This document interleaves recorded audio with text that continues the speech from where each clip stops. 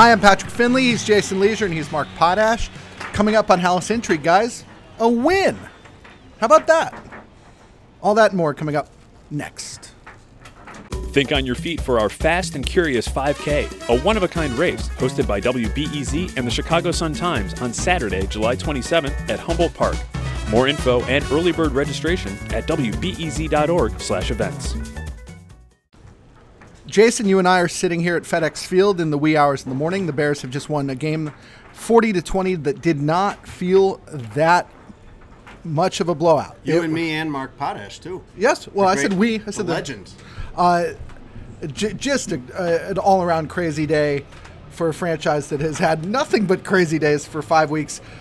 Let's start with the game, and then I want to get to the passing of Dick Butkus. 40-20. If you just read the box score, you have no idea of the drama that went on in the second half. It is the closest 40-20 game you could imagine because there's all this context to it, Pat. Not just was Washington within 10 points and with the ball in the fourth quarter with time and trying to kick a field goal. Plenty of time. But you have this history, this context of the Bears having just blown a similar lead last week. Not even last week. This week, 5 days ago, they were up 28-7 in the third quarter and blew. It was the worst blown lead in franchise history in terms of points and how late it was in the game. So you have all of that drama, all of that tension. The stress is skyrocketing for anybody that's watching, particularly watching the Bears side of it. And then it just kind of they miss the field goal, and then Justin Fields goes with a 56-yard touchdown pass down the sideline to DJ Moore, and it's over. Which was a 2-yard pass and a 54-yard run on a really tight throw that very easily could have been a pick six the other way, but it wasn't. And I think that's worth pointing out because this is a team that had lost 14 straight games. We were looking for the banana peel all the way through the second half, and the Bears looked like they were walking right toward it. Potsy, can you remember a game like this? I know how much you love being put on the spot, but this just felt so bizarre. In that second half, it just felt like it was slipping away almost every minute. Well, it definitely felt like that, but I got to tell you, Pat, I think it's almost just like it's the opposite of last week. That they survived that things went their way. The missed field goal, the DPI that got picked up, just all the things that happened to them. They had a bad snap and gained 8 yards out of it, and that pick six, that could have been a pick six turned into a touchdown. I mean. That, to me, that they survived that legitimizes everything that happened before it, as opposed to last week where I think what happened delegitimized everything that happened in the early going. I think that's the big difference. I think they can hang their hat on this game and what happened early in the game a lot more than they did last week. I think that's probably the most positive sign overall for the Bears after this one. Pat, let's talk about Justin Fields. An interesting game for him because he was on fire in the first half. And second half, though, he was 3 for 9 for under 100 yards. But his overall game rounds out to 15 of 29, 282 yards, 4 touchdown passes, a 125 passer rating. This is the second time in Justin Fields' career that he has gone over 100 in passer rating back-to-back games. This is the second best game he's ever played as a passer, and the best game he ever played as a passer was 5 days ago. I find his game today impressive, even though things went quiet in the third quarter and well into the fourth, and it allowed the Commanders to creep back in. Justin Fields did a lot of things that you want to see him do, and Washington was clearly playing the defense that everyone is playing against him now of kind of cage him in the pocket, do not let him run on you, make him beat you as a passer, and he did. Yeah, he did. And the way that he did, I appreciate, one, that he was able to kind of ride out that rough patch in the third quarter and into the fourth and finish like he did with the 56-yard touchdown pass, but it's so encouraging for the Bears that he was just pounding DJ Moore, just getting the ball to DJ Moore, being very aggressive with his throws to DJ Moore. That's why he's here. Justin Fields has never had a receiver like that. Allen Robinson, Darnell Mooney, who was their good receiver last year? N'Keal Harry. Justin Fields has never had a wide receiver like this. That's why the Bears got DJ Moore in that trade, was so that he would finally have this kind of weapon. We've been waiting for him to go to DJ Moore relentlessly and aggressively and trust him to make plays. He did it a little bit against Denver. He did it a lot tonight. And DJ Moore ends up with 230 yards receiving, 3 touchdowns. He's just short of Alshon Jeffrey's single game record of 249 yards in a game 10 years ago. That was in the Metrodome, wasn't it, Potsy? The Alshon Jeffrey game? Against the Vikings. Against the Vikings, and it started early. Third down and 9. The Bears are not a good third down team. 58 yards to DJ Moore. 3 plays later, third down and 14. 20 yards to DJ Moore for a touchdown. The Bears go up 7-0. To me, what was the most impressive part about Fields was the Bears clearly had the strategy of trying to spread him and shred him through the air. And then you figure once they get a big lead, then they can lean on their run game, which was pretty effective today. But you lose Roschon Johnson in the second quarter to a concussion. Khalil Herbert's leg bends the wrong way on a Justin Fields throw. He could be in some serious trouble physically. But he goes to the sideline, runs, tries to come back, takes one hand off, essentially crumples. Stumbles, yeah. Yeah, crumples at the line of scrimmage, shakes his head no, jogs off. Travis Homer, their third running back, leaves the game with a hamstring, I believe. And Kari Blasingame, their fullback, winds up with 8 carries for 26 yards. And that's not a shocking number, but they really needed someone they could lean on. He had not had 8 carries in his life coming into this game, correct? He had 3, all with the Titans. He had never carried the ball with the Bears. So Justin Fields not only had to be a good passer, Potsy, in the fourth quarter, he had to be their entire offense because they didn't have anybody who they could hand the ball off to and run some clock. I think, not that I disagree with you, but I think my star of the game would be the offensive line, because this is a not very good team that had one element that could beat a team like the Bears handily, and that's their defensive line against the Bears' offensive line. The Commanders against like the Bills, their defensive line doesn't really make a difference because they're outmatched and they lose 37-3. But against a team like the Bears, they can take that one element, as you know, against an offensive line that is was just as jumbled today as it always has been. They could have dominated this game and won 40-20, and it held up even with an injury to Lucas Patrick, and then they rotated Tevin Jenkins in, and I think that was, and a lot of those passes, a lot of the key passes he had time to throw. So I think long term, if you're going to look at something that is sustainable, I think it's the one element I think is the offensive line holding when it was up against a formidable defensive front. Yeah, and they're going to get Braxton Jones back as soon as 2 weeks from now. I think Larry Borum's been pretty good, to tell you the truth. But that line did look good. The Bears had 5 sacks today. That is 3 more than they had all season coming in. And the Commanders only had 3. So if you would have told us before the game that the Bears would lead the Commanders in sacks, I think we would have been fairly surprised by that whole thing. Jason, let's talk defense real quick. Matt Eberflus blitzed. Matt Eberflus did weird non-Matt Eberflusy things, in part because the guys he was playing with were just a bunch of no-names. By the end of the game, they came in without Eddie Jackson or Jalen Johnson, and then it seemed like they were losing somebody, whether it was to cramps or grabbing a hamstring or something, almost all the way through the game. He doesn't have a lot of choice to begin with, Pat, even if everybody's healthy, because this pass rush just isn't there. And it's the second biggest liability you can have as a football team. It's the biggest after having a quarterback problem. And it is something that's going to be problematic for them all year. And as soon as he figures out something that works, teams will adjust. Teams will start picking it up. So Matt Eberflus will constantly have to be coming up with new ideas to get some kind of pass rush going.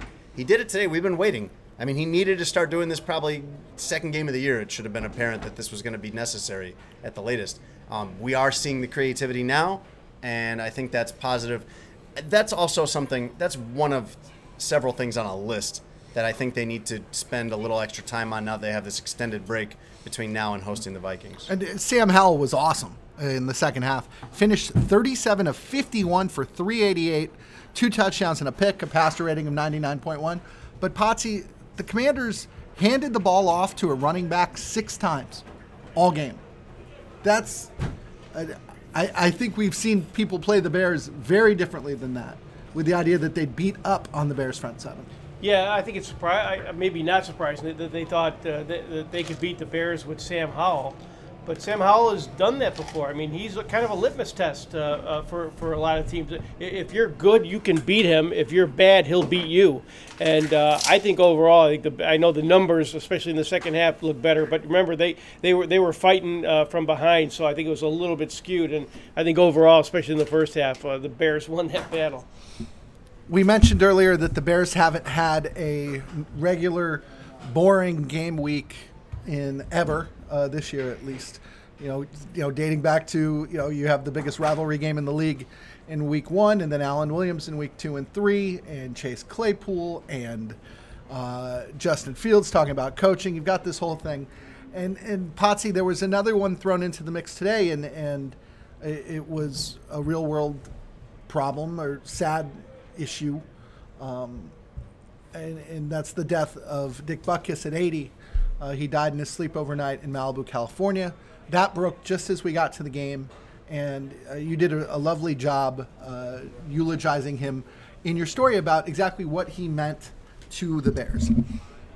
Yeah, I have to admit that's really an emotional thing for me, having grown up watching Dick Butkus play and knowing exactly what he meant to the Bears. And he's an interesting guy, Dick Butkus. It's tough. We just saw him week 1 on the field, and he didn't look great, but didn't think he was about to pass away. So that's always just kind of stunning. But just it's hard for me to even explain, even though I wrote about it, exactly what it is about Dick Butkus. All I can tell you is that 50 years after he played his last game, he still has an impact on people who never saw him play, because people who did see him play pass it down to the next generation. So everybody has an appreciation.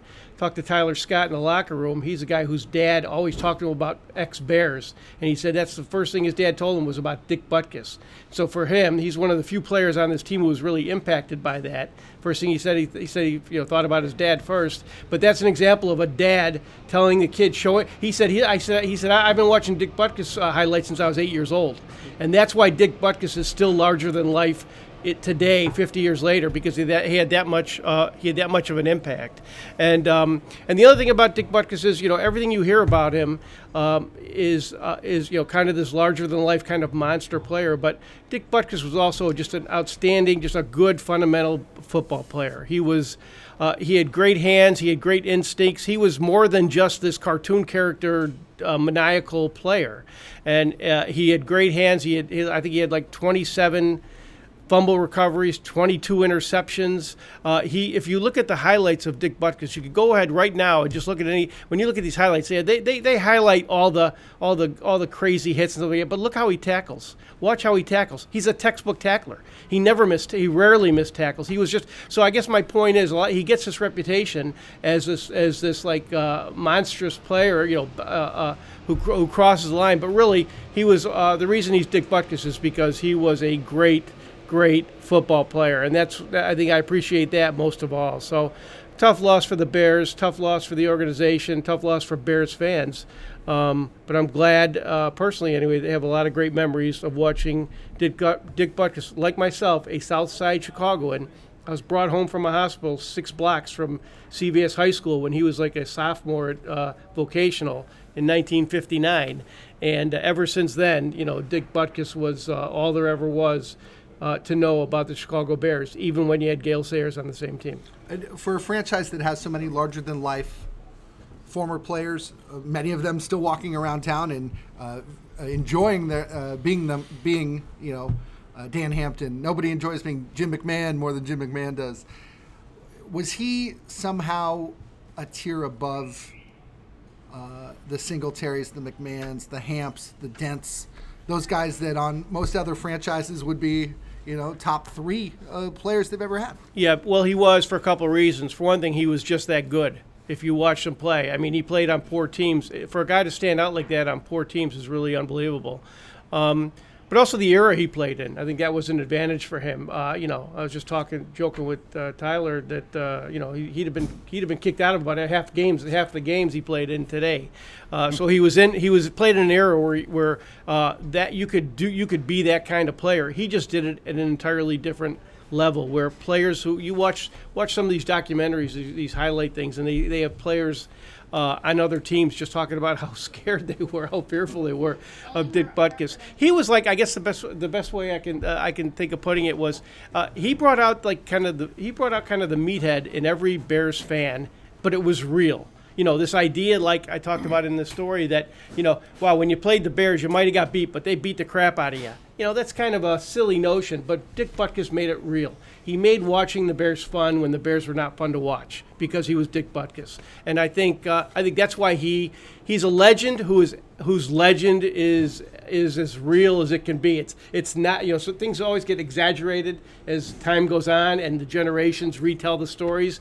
But you watch any highlight film of Dick Butkus, talk to anybody who actually saw him play, and everything they say about him, good and bad, was true. It was real. And he never played in a playoff game. He only played on 2 winning teams. I can't remember the number, like 53 and 84 or something, and 4 or whatever. It was, he played in a better, or 1 and 13 one year.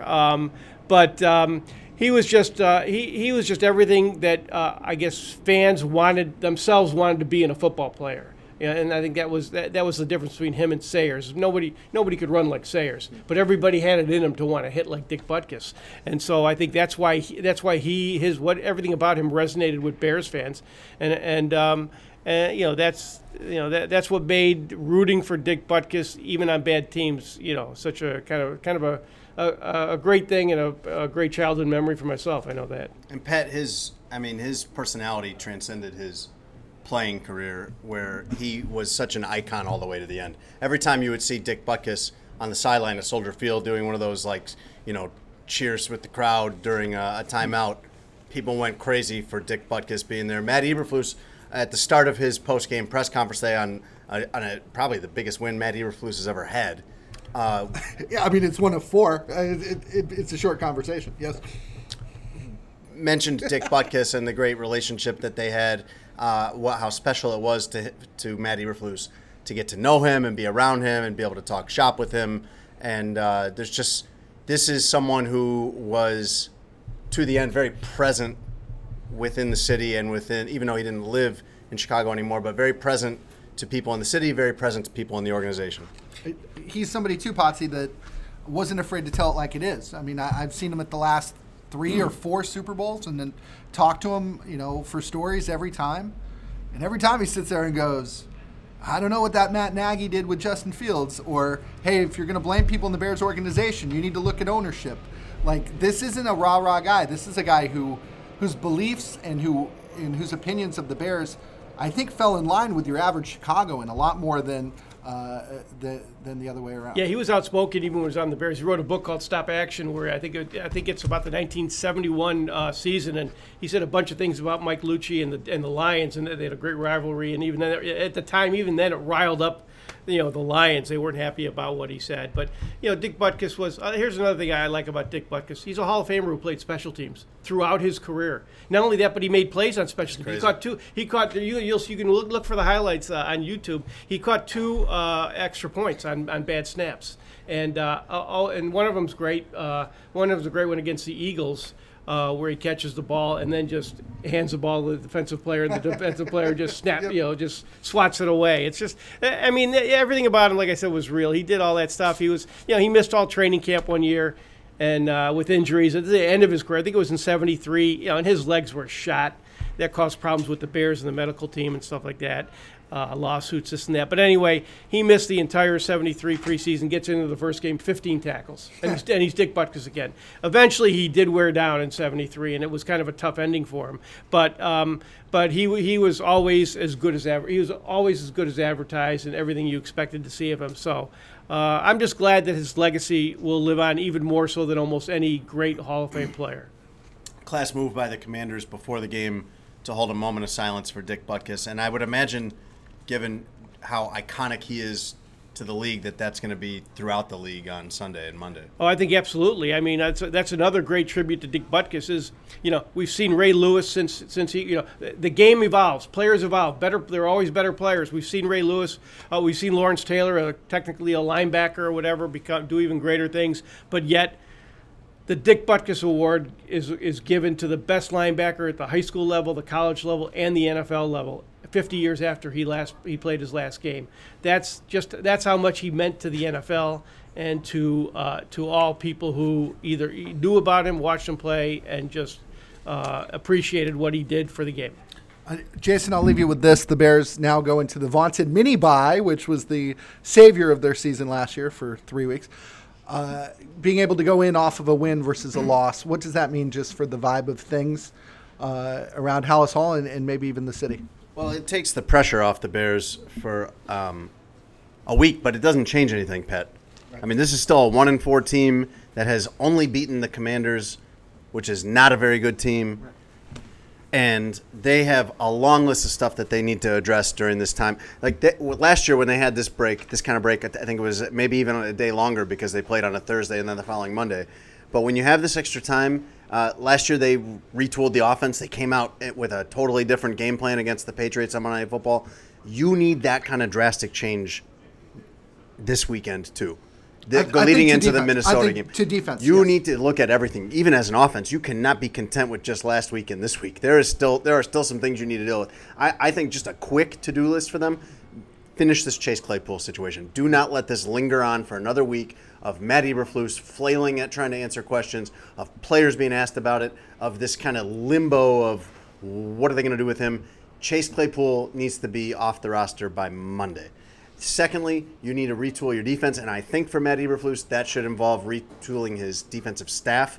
He should designate someone to be the defensive coordinator, even if he wants to still call plays on Sundays. He needs to reorganize that now that he's got the time to do it. This would have been a tough last couple of weeks to pull that off. But also, he and Luke Getsy need to do a deep dive on this offense. This isn't fixed. This isn't just problem solved because you scored 40 against the Commanders, 28 last week against the Broncos. It's promising. They're headed the right way, but I think that they still need to really look at that. They still really need to dial in with Justin Fields on his passing performance. Again, I was totally impressed with him today. They forced him to pass, and he did it. But I think there's still a lot of work to do on both sides of the ball. He completed passes to 3 people today. One of them was DJ Moore, and the other 2 were tight ends, Cole Kmet and Robert Tonyan. That does not an offense make. If DJ Moore wants to catch 230 yards worth of balls every week, sure. But otherwise, they need more diversity. They need to figure out what's going on at running back. If Khalil Herbert's going to be gone, Donta Foreman has been inactive for 3 weeks now, but he's not a bad guy to bring off the bench if you need that. Yes, they have a long way to go, but I think getting the extra couple of days off a win is probably good for their psyche and self-esteem and for those around town, too. Jason, God forbid something terribly interesting happens this weekend. If so, we'll jump on in. But otherwise, we will be back next week to talk about the second NFC North game on the Bears' schedule, the Minnesota Vikings. You can read what Mark wrote about Dick Butkus. Again, a wonderful story. And also Rick Morrissey wrote a column. The lead to the column will make you smile. So go ahead and give it a read. Jason and I tackled the game tonight, and we will do all the necessary cleanup work tomorrow. Check that out on the Sun-Times website, on the app, or pick up a paper. Until then, he's Mark. He's Jason. I'm Pat. Thanks so much for listening. We'll be back again real soon.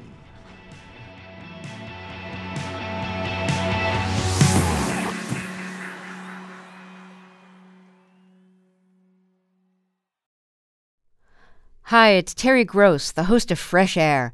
We bring you in-depth, long-form interviews with actors, directors, musicians, authors, journalists, and more.